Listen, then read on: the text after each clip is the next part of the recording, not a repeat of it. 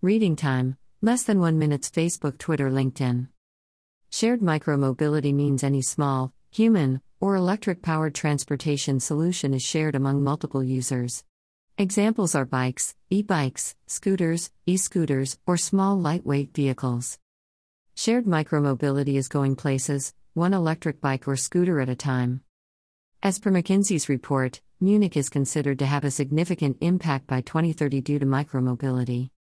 80,000 tons of CO2 emissions can be reduced.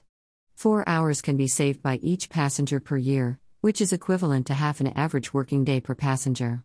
130 hectares of green grass areas can be added, which is equivalent to 180 football fields. 1/3 of shared micromobility trips will be based on public transit ridership in 2030. Heavy traffic congestion can be unwound by micromobility, leading to a strong public equals private partnership with a conducive regulatory environment.